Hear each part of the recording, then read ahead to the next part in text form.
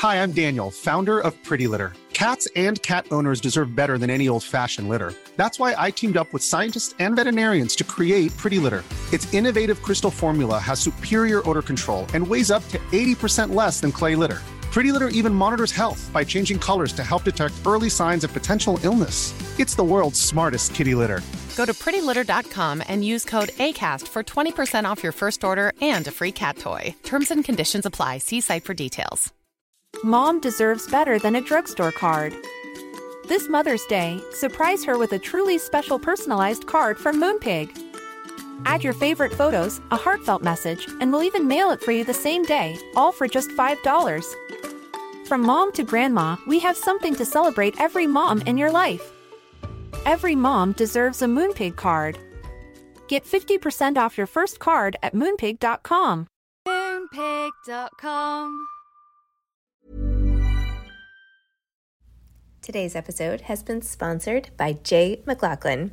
J. McLaughlin is a timeless lifestyle brand with incredible style and a spirit of connection. I am obsessed with J. McLaughlin and have been so honored that they are sponsoring my Zibbyverse tour. It just so happens that the tour goes to so many communities and areas of the country that have J. McLaughlin stores. And I love that the brand is philanthropic through J. McLaughlin's local and loyal programming. Host store events to give back to organizations that are meaningful to J. McLaughlin's local communities. I also love the fact that the clothes are just so chic. They make me feel polished and modern, and the best part is that most of the line comes in fabrics that don't wrinkle.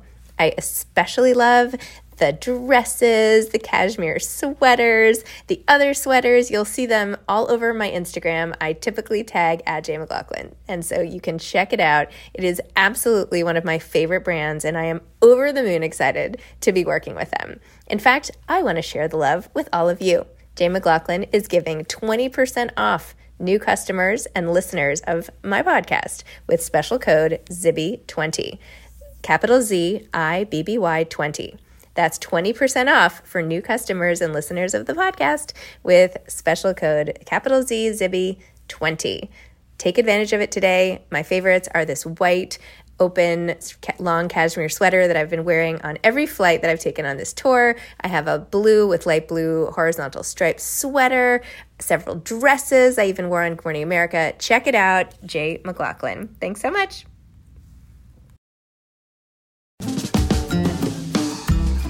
Hi, I'm Zibby Owens, the creator and host of the award-winning podcast that you're listening to right now. Thank you so much, called Moms Don't Have Time to Read Books. It is a daily podcast, 365 days a year, and each day we talk to an author about all of the things related to their career, their book, their life, and more in 30 minutes or less, because who has time? I am now an author myself, although I wasn't when I started this podcast, and you can get my new memoir, Bookends, a memoir of love, loss, and literature, wherever books are sold starting July 1st, and my children's book, Princess Charming. You can learn more about me at zibbyowens.com, but really you're here to learn more about the authors, and that is what we're going to do. Also, be sure to check out all the other podcasts in the Zcast Podcast Network. You can learn more at zcastnetwork.com and definitely check out those shows as well.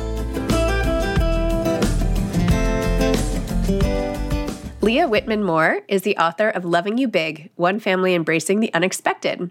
She has been teaching English and theater for over 16 years and is a graduate of the University of Wisconsin with a master's in educational theater from New York University.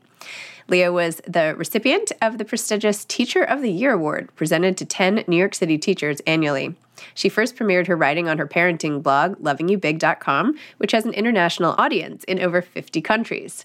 Her family has been featured in a documentary about cri du chat. I did take French for like 100 years.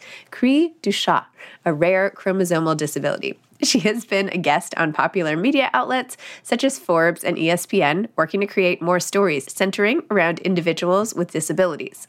She has taught at Columbia Teachers College, been a guest lecturer at Stanford Medical School, Bard College, and the Irma Bombeck Writing Conference. Oh my gosh, I love Irma Bombeck's writing. She lives in New York with her husband, 3 children, and her daughter's collection of rainbow wigs.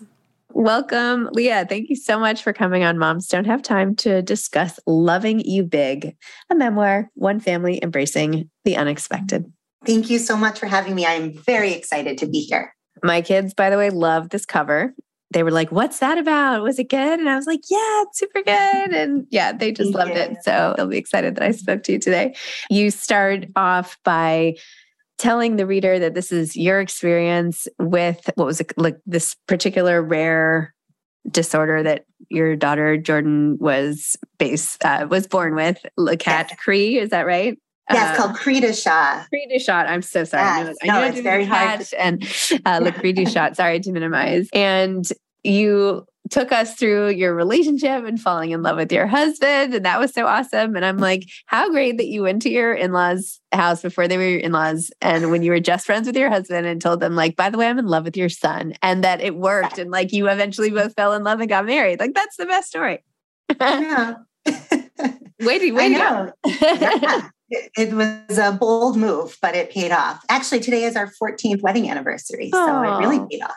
Happy anniversary. Awesome. Thank you. So why don't you talk a little about the book? And also, so basically, I mean, I'm summarizing too, but you start from there, you go through what happens when you realize, tell listeners what they can expect with your book. Absolutely. Sure. So I have 3 kids, and my oldest was born with this very rare disability called Cree du Chat, which I had never heard of. And you have twins, right? Yes. Oh my gosh. Fellow twin mom, which is exhausting. Exactly. And I thought sort of that would be where the chaos would begin and end. And then we fast forwarded 4 years and had twin boys, and they both had pretty significant medical needs. We thought one had cancer. We thought the other one needed brain surgery. And my husband and I are just sort of these everyday teachers, and we were not prepared for any of this. And I started writing as a way to make sense of it all, to sort of cope with these things that I didn't think I could handle as a mother.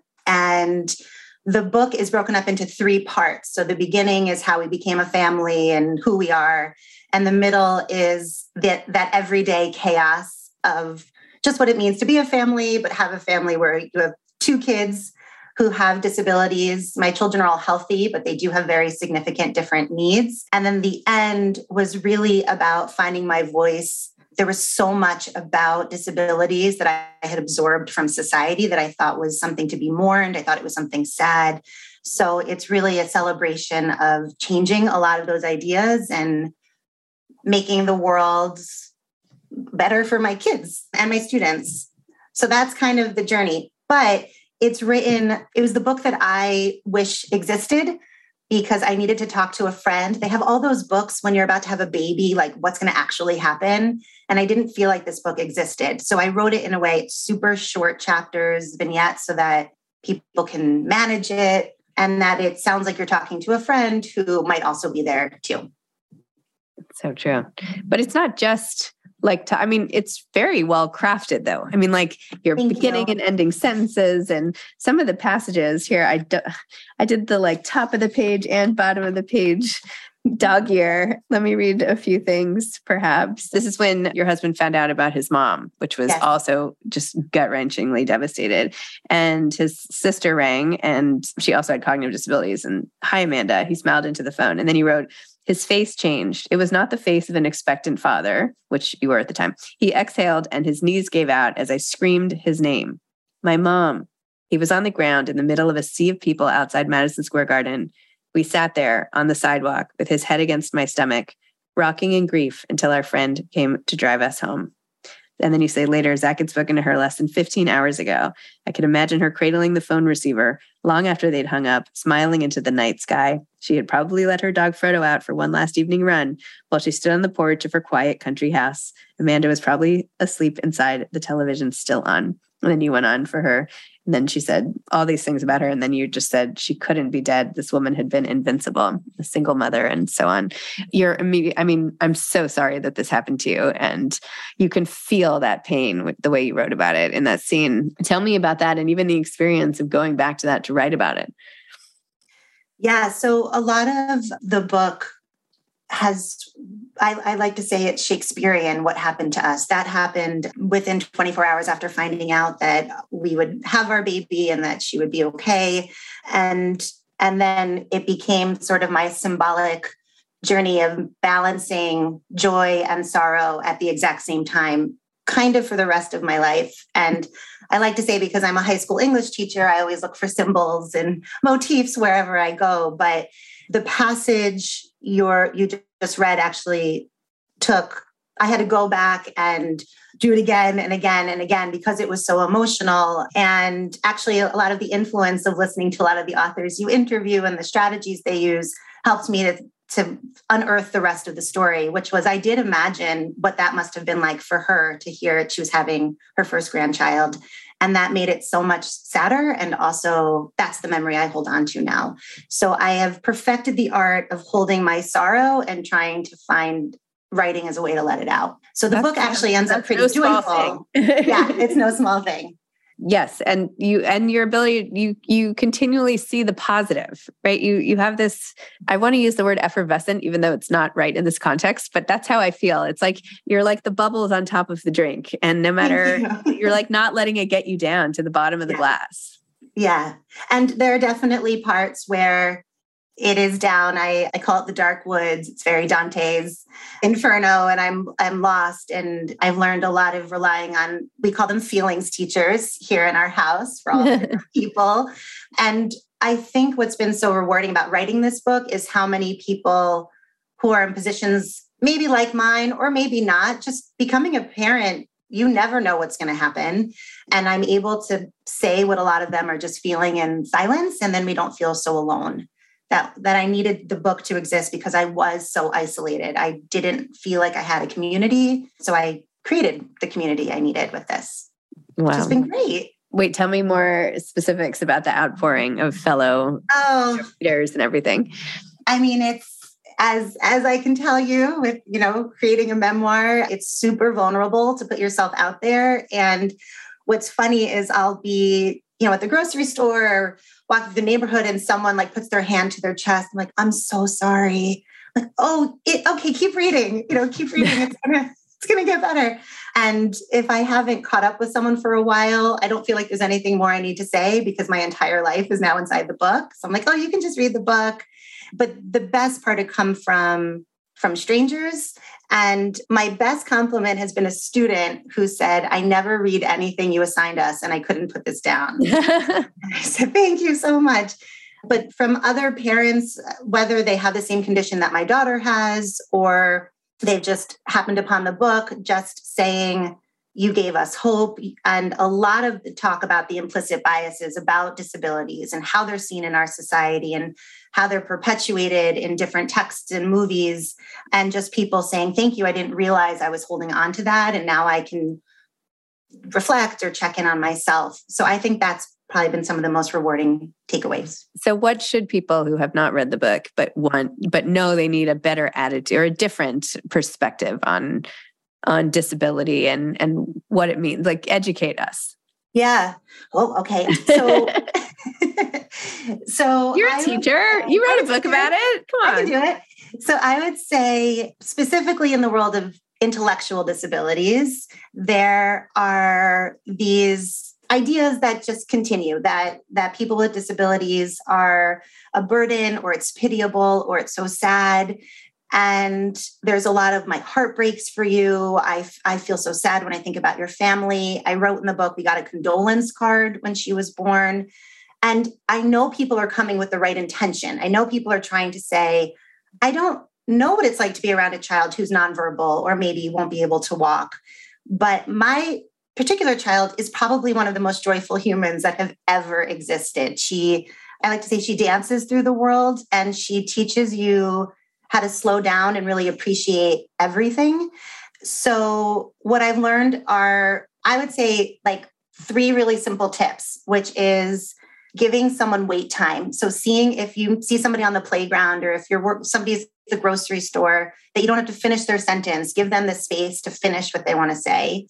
Another thing that people do a lot is the up talk. We talk to people with intellectual disabilities kind of like they're puppies or babies, and we don't know we're doing it. So that's a really nice one, to just check your voice, that you're not saying like, oh, hi. And somebody might be a 45-year-old man. And then the last one is redirection. So if Jordan was here, she'd ask you who your celebrity crush was. You wouldn't, I don't know if you have one right now. I would have to think about that. Yeah. Okay. It's a really hard question. She also asked who the president was when you were born. She really has some trivia questions. And then I know. And then she'll ask you again and again and again. And she's on a loop. So redirecting her and saying, well, we just talked about that. And there's nothing to be afraid of when talking to her. It's just kind of meeting her where she is and moving from there. So I would say my biggest piece of advice is to do a little bit of an audit. Think about the way disabilities are being presented in the movies you're watching and the books that you're reading. And are those ideas being perpetuated? And if they are, start changing what stories you're taking in, and then it might change some of your ideas. Interesting. Do you feel like there are any good role models in movies or books that you've seen aside from this? I really loved I'm spacing on the name. She's a British actress and she's curly hair. And she was the mom of a child with cerebral palsy. And Minnie Driver, it was the show. And I thought it was done with such a beautiful sense of humor. And it was really authentic. It wasn't ignoring the fact that this child had cerebral palsy. And also the person who played the child actually had cerebral palsy. So I loved that depiction. I would say that's been my favorite. And, I'm so tired. I can't even remember the name of it. That's fine. We can Google it. Everyone Google it. Everyone Google it. It's a really good one. They took it off the air, though, because it wasn't making enough money, which is also part of, the way stories get told and how they get told is a moneymaker sometimes. Hey, I'm Ryan Reynolds. Recently, I asked Mint Mobile's legal team if big wireless companies are allowed to raise prices due to inflation. They said yes. And then when I asked if raising prices technically violates those onerous 2-year contracts, they said, what the f*** are you talking about, you insane Hollywood ass f- So to recap, we're cutting the price of Mint Unlimited from $30 a month to just $15 a month. Give it a try at mintmobile.com/switch. $45 up front for 3 months plus taxes and fees. Promo rate for new customers for limited time. Unlimited more than 40 gigabytes per month. Slows full terms at mintmobile.com. Imagine the softest sheets you've ever felt. Now imagine them getting even softer over time. That's what you'll feel with Boll & Branch's organic cotton sheets. In a recent customer survey, 96% replied that Boll & Branch sheets get softer with every wash. Start getting your best night's sleep in these sheets that get softer and softer for years to come. Try their sheets with a 30-night guarantee. Plus, get 15% off your first order at bollandbranch.com. Code BUTTERY. Exclusions apply. See site for details. Many of us have those stubborn pounds that seem impossible to lose, no matter how good we eat or how hard we work out. My solution is PlushCare. PlushCare is a leading telehealth provider with doctors who are there for you day and night to partner with you in your weight loss journey. They can prescribe FDA-approved weight loss medications like Wegovy and Zepbound for those who qualify. Plus, they accept most insurance plans. To get started, visit plushcare.com/weightloss. That's plushcare.com/weightloss. Wow. Yeah. Wait, tell me more about the writing of this book. I know you said, short chapters and all of that, you wanted it to be like a not put downable type of easy to read story. And it does feel very warm and inviting in your tone of welcoming in the reader. But tell me about the structure. Like, when did you do this? You have 3 little kids and you have a lot of plates. Why go through with it? When did you do, and how did you even structure it? And when did you know it was a book versus, just like the whole thing? Yes. Okay. So I was teaching 9th grade English and we were doing personal narratives, and all of the examples I wanted to show them felt old. Suddenly I'm really old and they don't know any of my references, which is disheartening. And I have always been a reader and I've been a secret writer, but I was going to be on Broadway long before I was going to be a writer. And it was 11 o'clock at night. And I said, I'm just going to write an example so that they get something authentic and I can model it. And I remember my husband saying, when do you have time to write this? And I was like, I'll just bust it out. And I sat down and I wrote the piece, which eventually became the beginning, which was the irony of having a child who may never have words and being a person who loves stories and being married to somebody and falling in love with him because of our love of storytelling. And it literally poured out of me in 15 minutes. And the next morning I read it to my class and like ugly cried, like just sobbing. And I remember them like whispering, like, is she okay? I mean, we had just gotten to know each other. And I came home and I said, I think I have a book in me. I think that there's just more stories that have to come out. So it was about 8 years from start to finish. My boys didn't even exist when the book got started. And I mostly just wrote every moment that came to me. And then I laid them all on a dining room table and said, how do these stories fit together?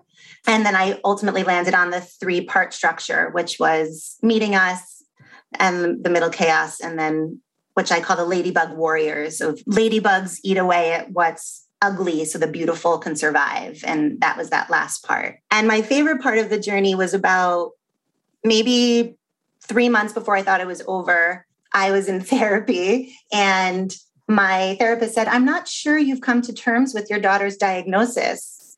And I said, oh no, I have to, because I just wrote a book saying I did. So you definitely have to. And she's like, I don't think so.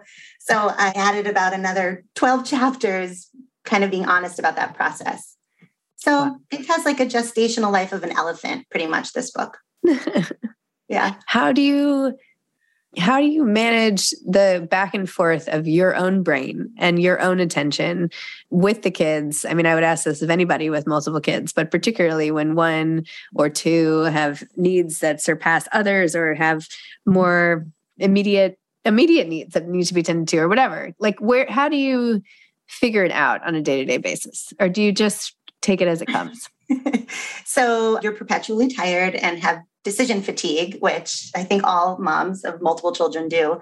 But I have learned the art of the to-do list and chunking my time and asking for help, which I was not very good at for a very long time. So a lot of this used to happen once everybody was finally asleep.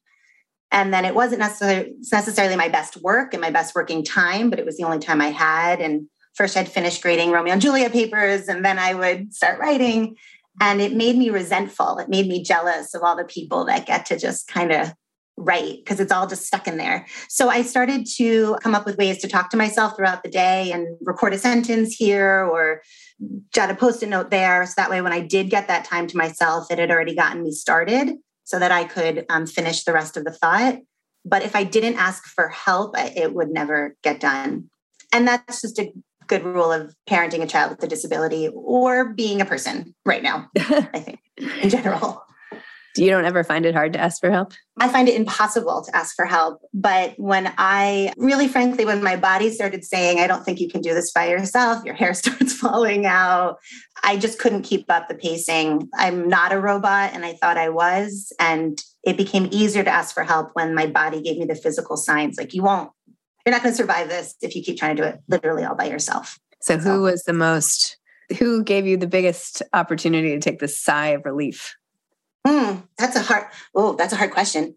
I mean, it's probably my husband would be number one, because there were a lot of times I'd literally pass him like a diaper of a child and be like, I have a sentence. I thought of a sentence. Grab this kid. And then I really am very lucky that I have an incredible support system. So, for example, I had COVID last week and a case of groceries showed up on my front porch. My friends in Canada, like, people know how to show up for us, and it doesn't have to always be in person, but just remembering that, again, I'm not alone and that there's a community is kind of what's been helping. So I love my support system.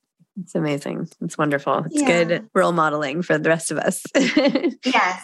Do you find time to read? Yes, all the time. Well, I'm an avid fan of your podcast, and my favorite game is I read the book and then I wait to listen to the podcast till after I'm done. And then I take a walk and I listen to you. And that's my quiet time. So I love it so much.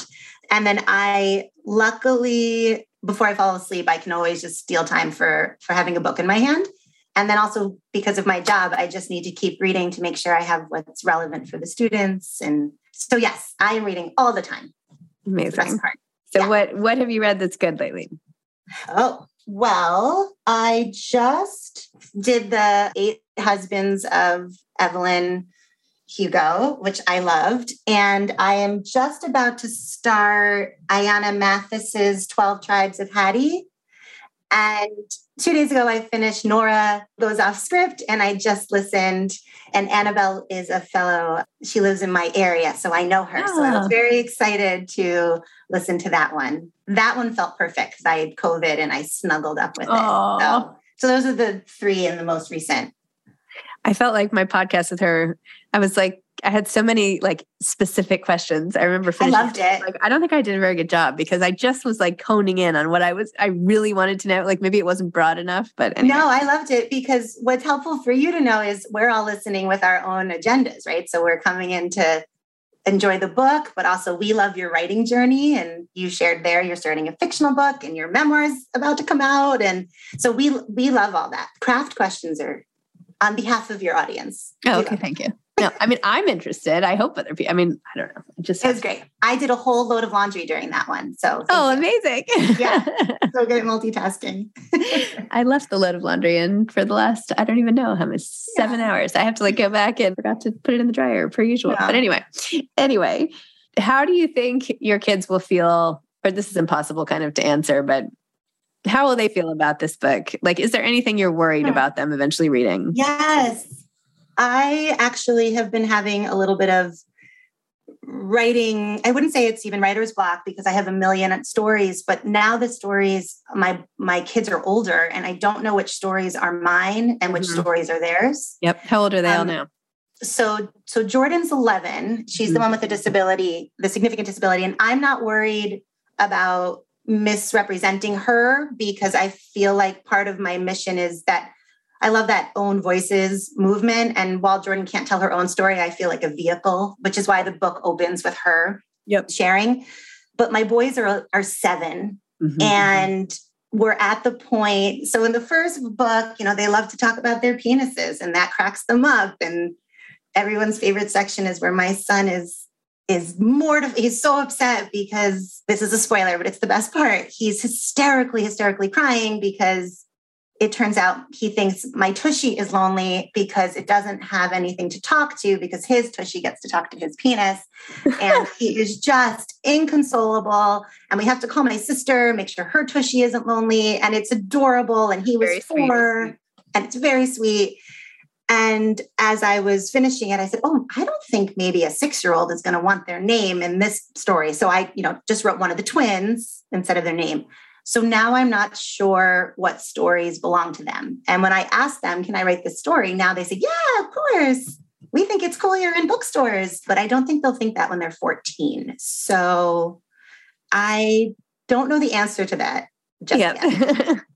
But I guess I'll find out. I think the next series is what does it feel like to have a child with disability go through puberty? Because my daughter is very excited about her changing body and asks, like, what do I do with these? I'm like, that's your boobs. They just stay there. There's a lot of things that we don't have books to read about, so we need to know more. Wow. Yeah. Interesting. What advice would you have for aspiring authors? For aspiring authors, it's the same advice I'd give my students, which is you are all writers. Everyone is a writer. And we look at the piece by Terry Tempest Williams, Why I Write, and only one of those very, very long lists of reasons is to make money. But yet a lot of the students and the people that I've encountered think somehow writing has to be synonymous with a job. And I think writing there's a story that you have to tell and it deserves to be told. And we need more stories and we need those stories to have different perspectives. So my advice to anyone listening, especially from a full-time teacher who never thought they'd be a writer, is if there's something nagging at you, just get it out and see where it takes you. Because everyone is a writer. I agree. Everybody's got a story. Everybody's got a story. Everybody has a story. They're all interesting.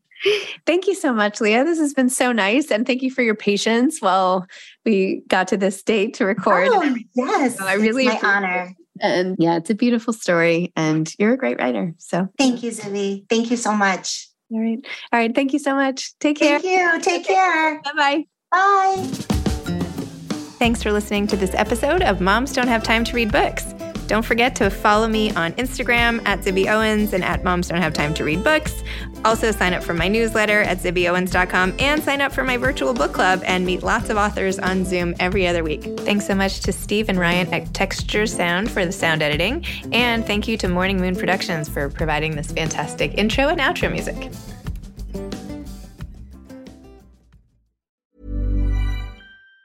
Even on a budget, quality is non-negotiable. That's why Quince is the place to score high-end essentials at 50 to 80% less than similar brands. Get your hands on buttery soft cashmere sweaters from just $60, Italian leather jackets, and so much more. And the best part about Quince, they exclusively partner with factories committed to safe, ethical, and responsible manufacturing. Elevate your style without the elevated price tag with Quince. Go to quince.com/upgrade for free shipping and 365-day returns.